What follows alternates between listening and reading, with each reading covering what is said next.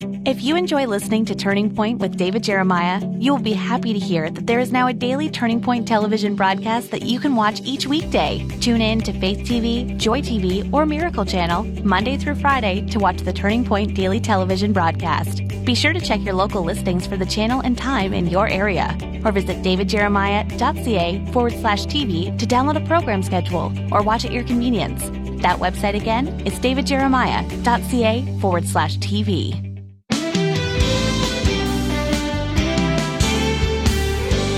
In the Bible, we see sinners seeking God, but it also says that no one seeks after God, that Jesus came to seek the lost. Is the Bible contradicting itself? Today on Turning Point, Dr. David Jeremiah clears away the confusion as he continues his series, The Jesus You May Not Know. If you're seeking answers, stay tuned as David introduces today's message. Is he seeking us, or are we seeking him?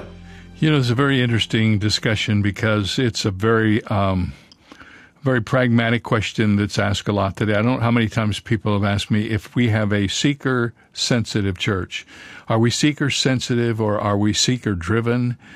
And, I know what they mean by that, but I also know that there's an answer to that question that comes right from the Scripture. And we're going to talk about that answer today. Is he seeking us, or are we seeking him? Our passage of Scripture is John chapter 4, and we'll look at that in a few moments as we open our Bibles together. Thank you so much for joining us today for our daily Bible study. I want to tell you about something that really excites me. You know, one of the great thrills I've had over the years is making sure that books get in the hands of people. A book is a permanent record. It never changes its mind. Unless you get rid of it, it never goes away. It's always there. The print is there. It says the same thing today that it said when it was written.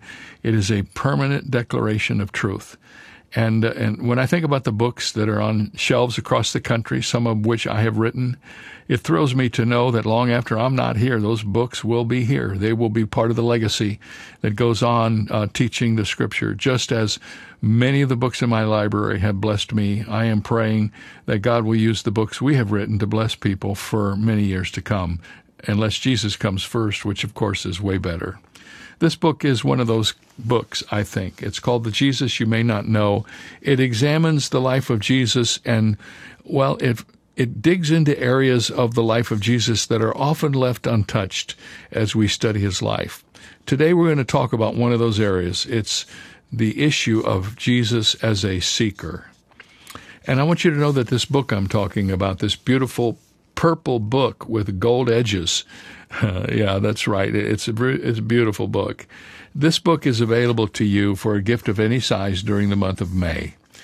I know that some of you are strapped because you may have lost your job. I'm not asking you to do anything. Do what you can. Those of you who are able, if you can send a special gift, when you ask for this book, please do it.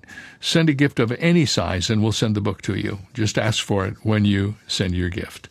We want you to be encouraged and blessed and strengthened and built up. And my prayer for all of us is that we come out of this thing that we're in right now much stronger than when we went in, with our hands up high. I told a friend of mine who has this virus the other day, you will get through this, but you will never get over it. That's the way we should all feel about this. We'll get through it, but Lord God, help us not to get over it, because we need to remember everything we've learned during these challenging days. Well, here we go with, is he seeking us, or are we seeking him? Today we're going to examine a story that is well known in the Bible. It's about Jesus crossing all kinds of barriers, going above and beyond to seek and to save someone. It's a story about our Lord's encounter with a woman. It is usually referred to as the woman at the well, or the story of the Samaritan woman. And it is found, recorded for us, in the first 30 verses of John chapter 4. Now, normally we would stop and read the text, but this is a very long passage. And so we're going to read it together as we go through the story. So no reading ahead.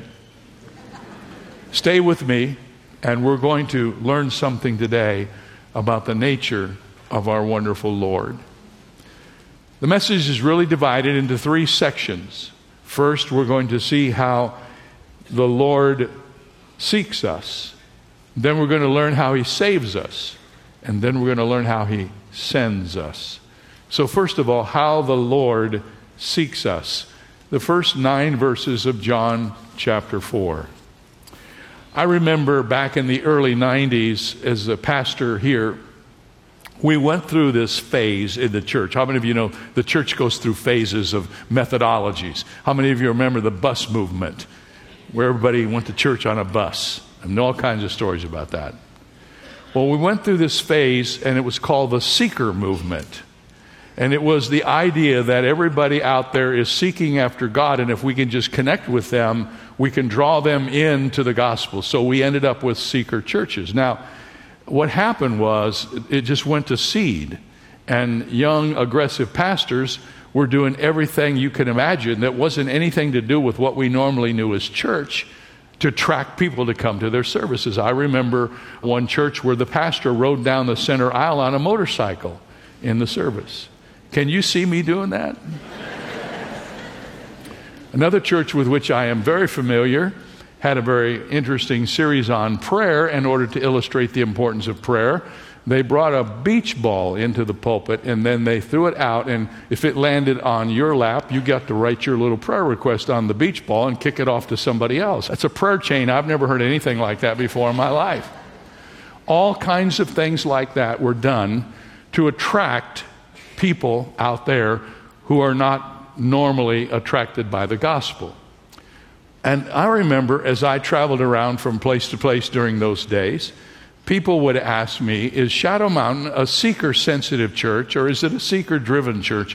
What kind of church is Shadow Mountain?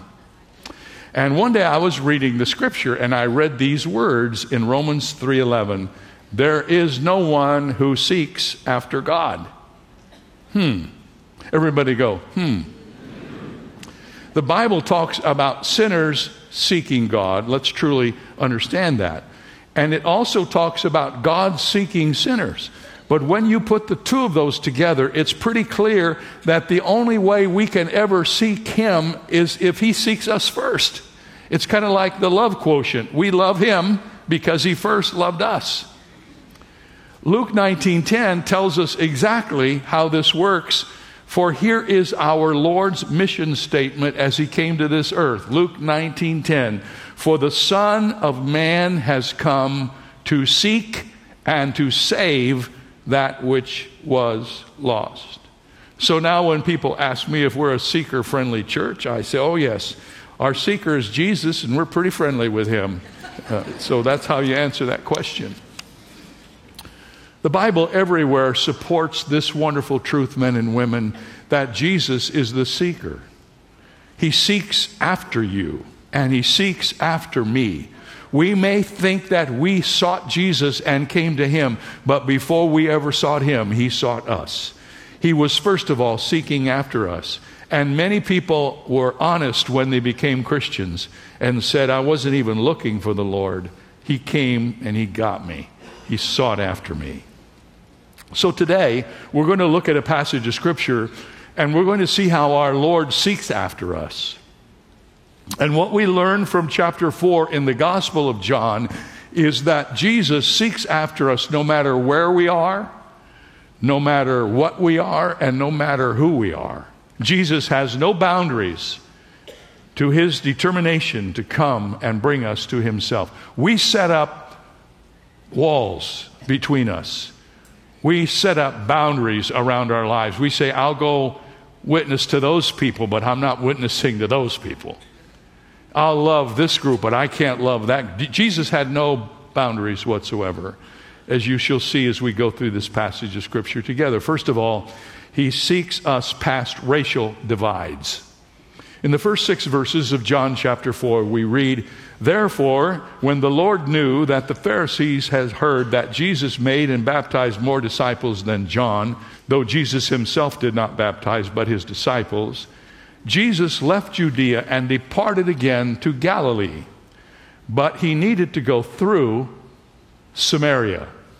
So He came to a city of Samaria, which is called Sychar, near the plot of ground that Jacob gave to his son Joseph. Now Jacob's well was there. Jesus, therefore, being wearied from his journey, sat by the well, and it was about the 6th hour. Now John tells us that Jesus is making a journey from Judea to Galilee. If you had a map, you would notice that to go from Judea to Galilee, the direct route is right through the center of Samaria. But many of you may know that the Jews hated the Samaritans, and no self-respecting Jew would ever go through Samaria for any reason. They would take a journey way up around the tip of Samaria and then come back into Galilee so that they wouldn't have to walk anywhere on Samaritan ground. The Jews hated the Samaritans, and the feeling was mutual. The bitter hatred between the Jews and the Samaritans was long-standing. You see, back in 721 BC, the Assyrians came through the northern kingdom of Israel and swept many Israelites away in captivity to Assyria. The Assyrians also repopulated the region with people throughout their empire, and the remaining Israelites were mixed in with the Persians and the other conquered peoples, and paganism became mixed with countless other practices, and Samaria became an infamous region known for its impurity. In 587 BC, the Babylonians came and took the southern kingdom of Israel away in captivity.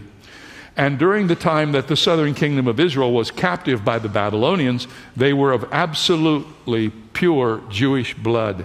They never married with the Babylonians. Now get this picture.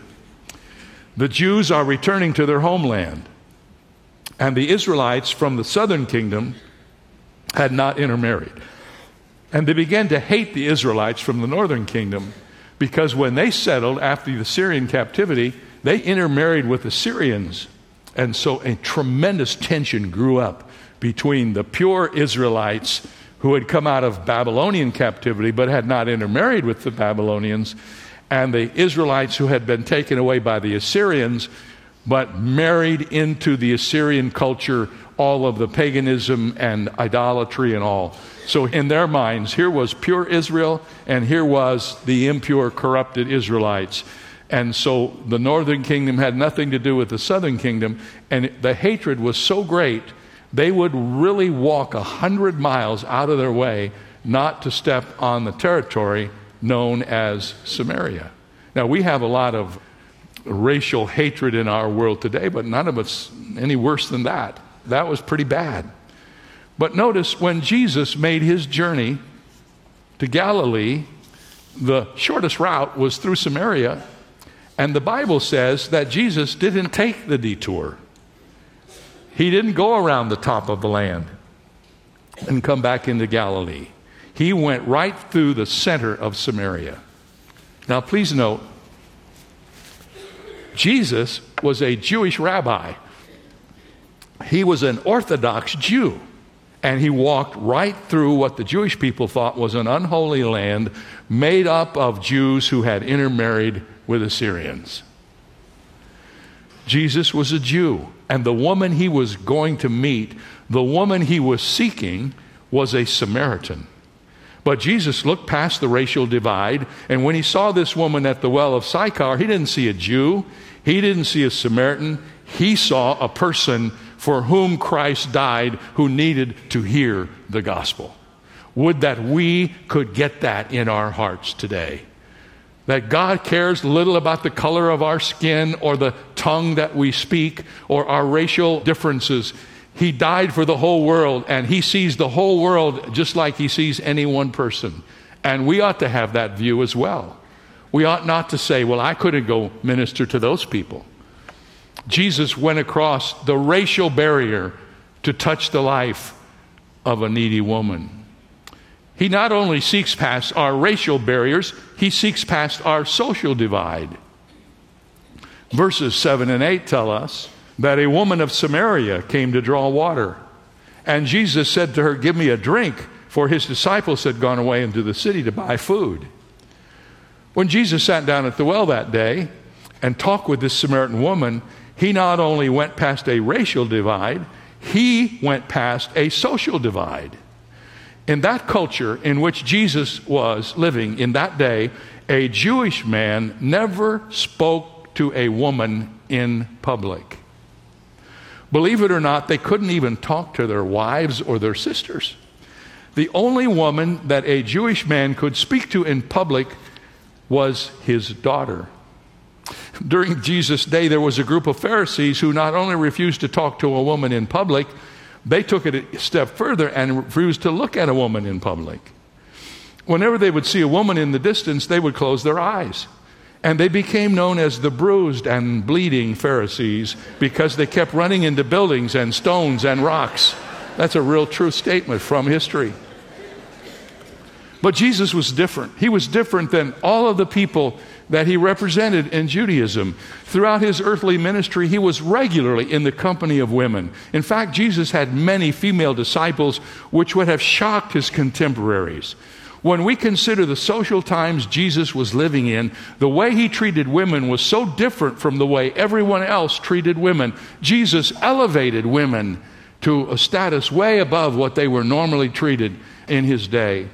And the Gospels include the examples of Jesus healing and forgiving women who were ritually unclean, who were Gentiles, who were sinners, women who had lost everything. He never rebuked them for acting like women, and he never made fun of them or purposefully avoided them. Instead, Jesus welcomed women. He included women. He called women to receive salvation. He treated them the way he treated everyone, engaging them in conversation, telling them about himself, and offering them the plan of salvation. So when Jesus went across Samaria to the well at Sychar and sat down that day with the woman, he's now violated two boundaries which controlled his day. Number 3, he seeks us past the cultural divide. Verse 9 says, the woman of Samaria said to him, "How is it that you, being a Jew, ask a drink from me, a Samaritan woman? For Jews have no dealings with the Samaritans." There you have it. I don't know if you've noticed this, but in the right way, Jesus was a rule breaker. He was a cultural revolutionary. He shattered the norms of his day. And while his fellow Jews were taking alternative routes to avoid going through Samaria, he cut through the middle of this hostile territory. And while the average person would steer clear of a contagious leper, Jesus would walk right up to him and reach out his hand, and he became probably the first person in years to touch a dying leper. Jesus made a tax collector his disciple. Are you kidding me? He involved women in helping fund his ministry. And everywhere you look, he's crashing through the barriers that society was putting up around everyone.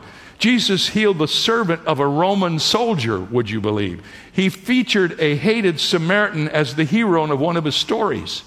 The Good Samaritan. Have you ever thought about that? He condemned the rich and the powerful, and he lifted up the poor and the oppressed.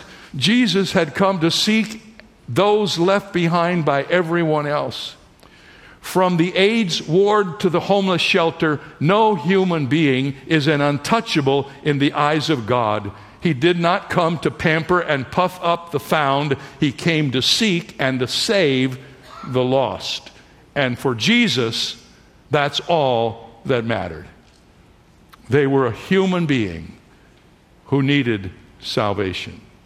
Should that not be our method as well? Should we not look at this world of men and women who are lost and need Christ and realize nothing really matters, just except one thing? Show them Jesus. Tell them about Jesus. Help them to know how to go to heaven.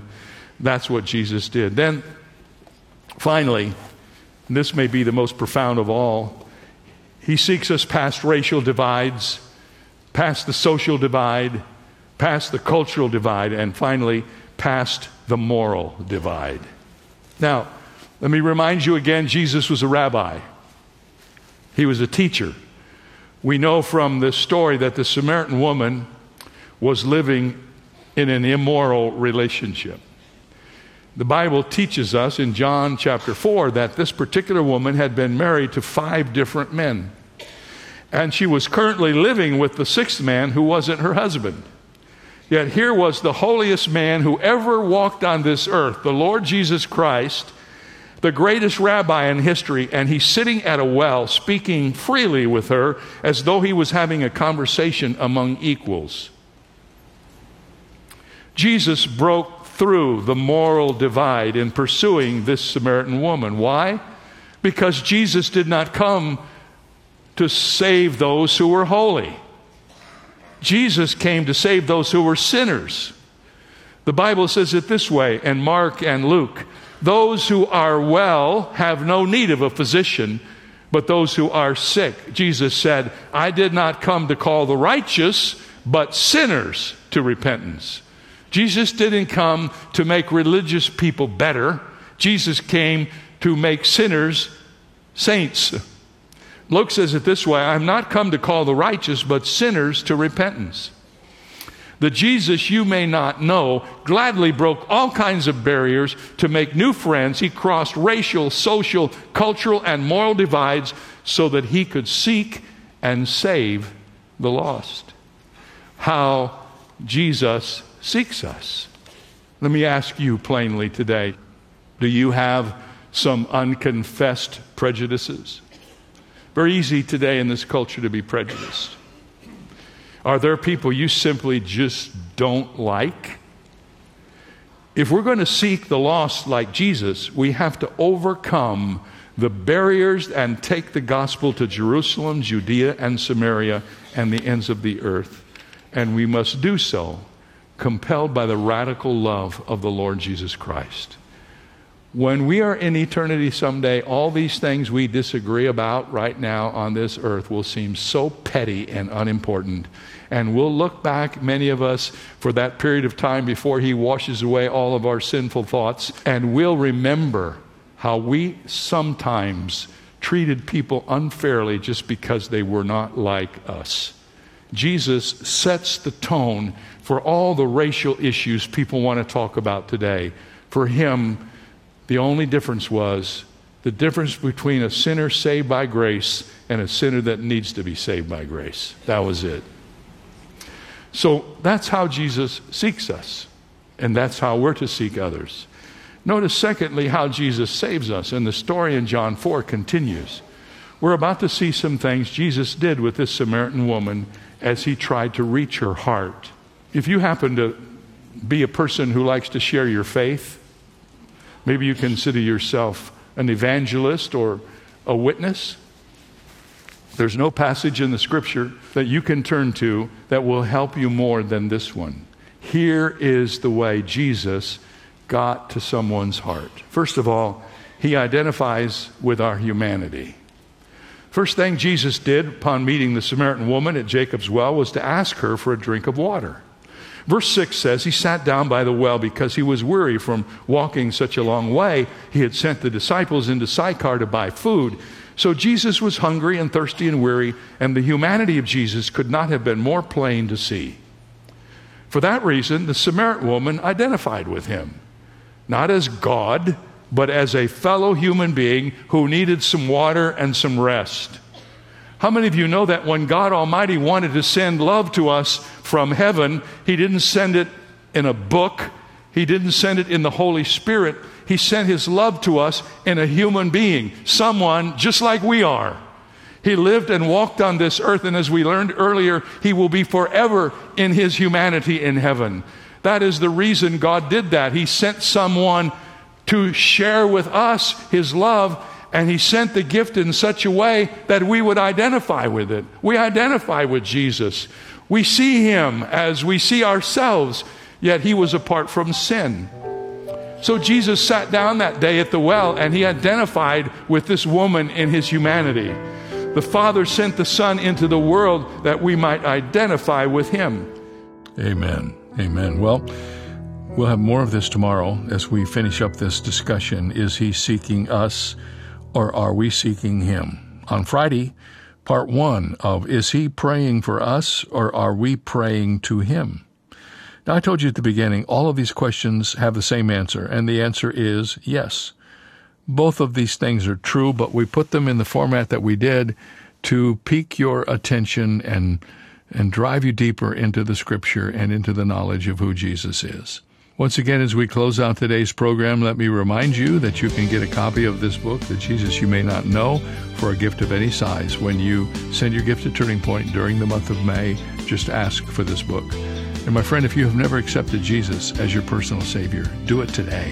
Don't let another day pass without having Jesus Christ as your Savior and Lord. And we'll see you right here tomorrow. For more information on Dr. Jeremiah's series, The Jesus You May Not Know, please visit our website where we offer 2 free ways to help you stay connected: our monthly magazine Turning Points and our daily email devotional. Sign up today at davidjeremiah.ca/radio. That's davidjeremiah.ca/radio. Or call us at 800-946-4300. When you do, ask for your copy of David's new book, The Jesus You May Not Know. It's written to help you reconnect with Christ and rediscover the joy of your salvation, and it's yours for a gift of any amount. You can also purchase the Jeremiah Study Bible in the English Standard Version and New International Version, as well as in standard or large print in the New King James, filled with helpful notes and articles by Dr. Jeremiah. Get the details when you contact us today. This is David Michael Jeremiah. Join us tomorrow as we continue the series, The Jesus You May Not Know, here on Turning Point with Dr. David Jeremiah.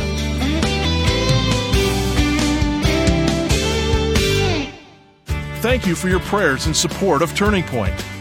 We invite you to make an even bigger impact by becoming one of our Bible Strong partners, a special group whose support of the ministry is crucial in helping Dr. David Jeremiah deliver the unchanging Word of God to an ever-changing world.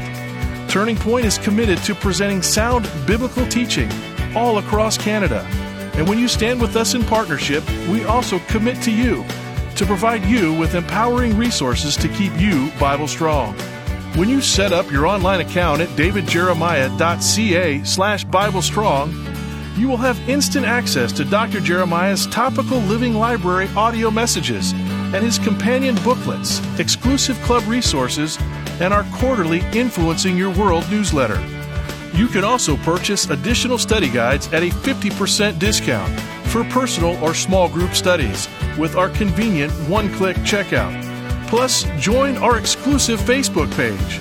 You will have special access to new audio podcasts and additional content from Dr. Jeremiah. Join with other Bible Strong partners today by committing to give $25 or more each month. Your prayers and donations are the backbone of Turning Point, keeping us Bible Strong. For more information or to join, visit our website today at davidjeremiah.ca/BibleStrong. Turning Point presents the Jeremiah Study Bible. Jumpstart your Bible study with more than 8,000 study notes from Dr. Jeremiah to help you discover what the Bible says, what it means, and what it means for you. Available in the New King James and New International Versions in standard or large print, as well as the English Standard Version in standard print. For more details or to order your copy, go to davidjeremiah.ca/JSB.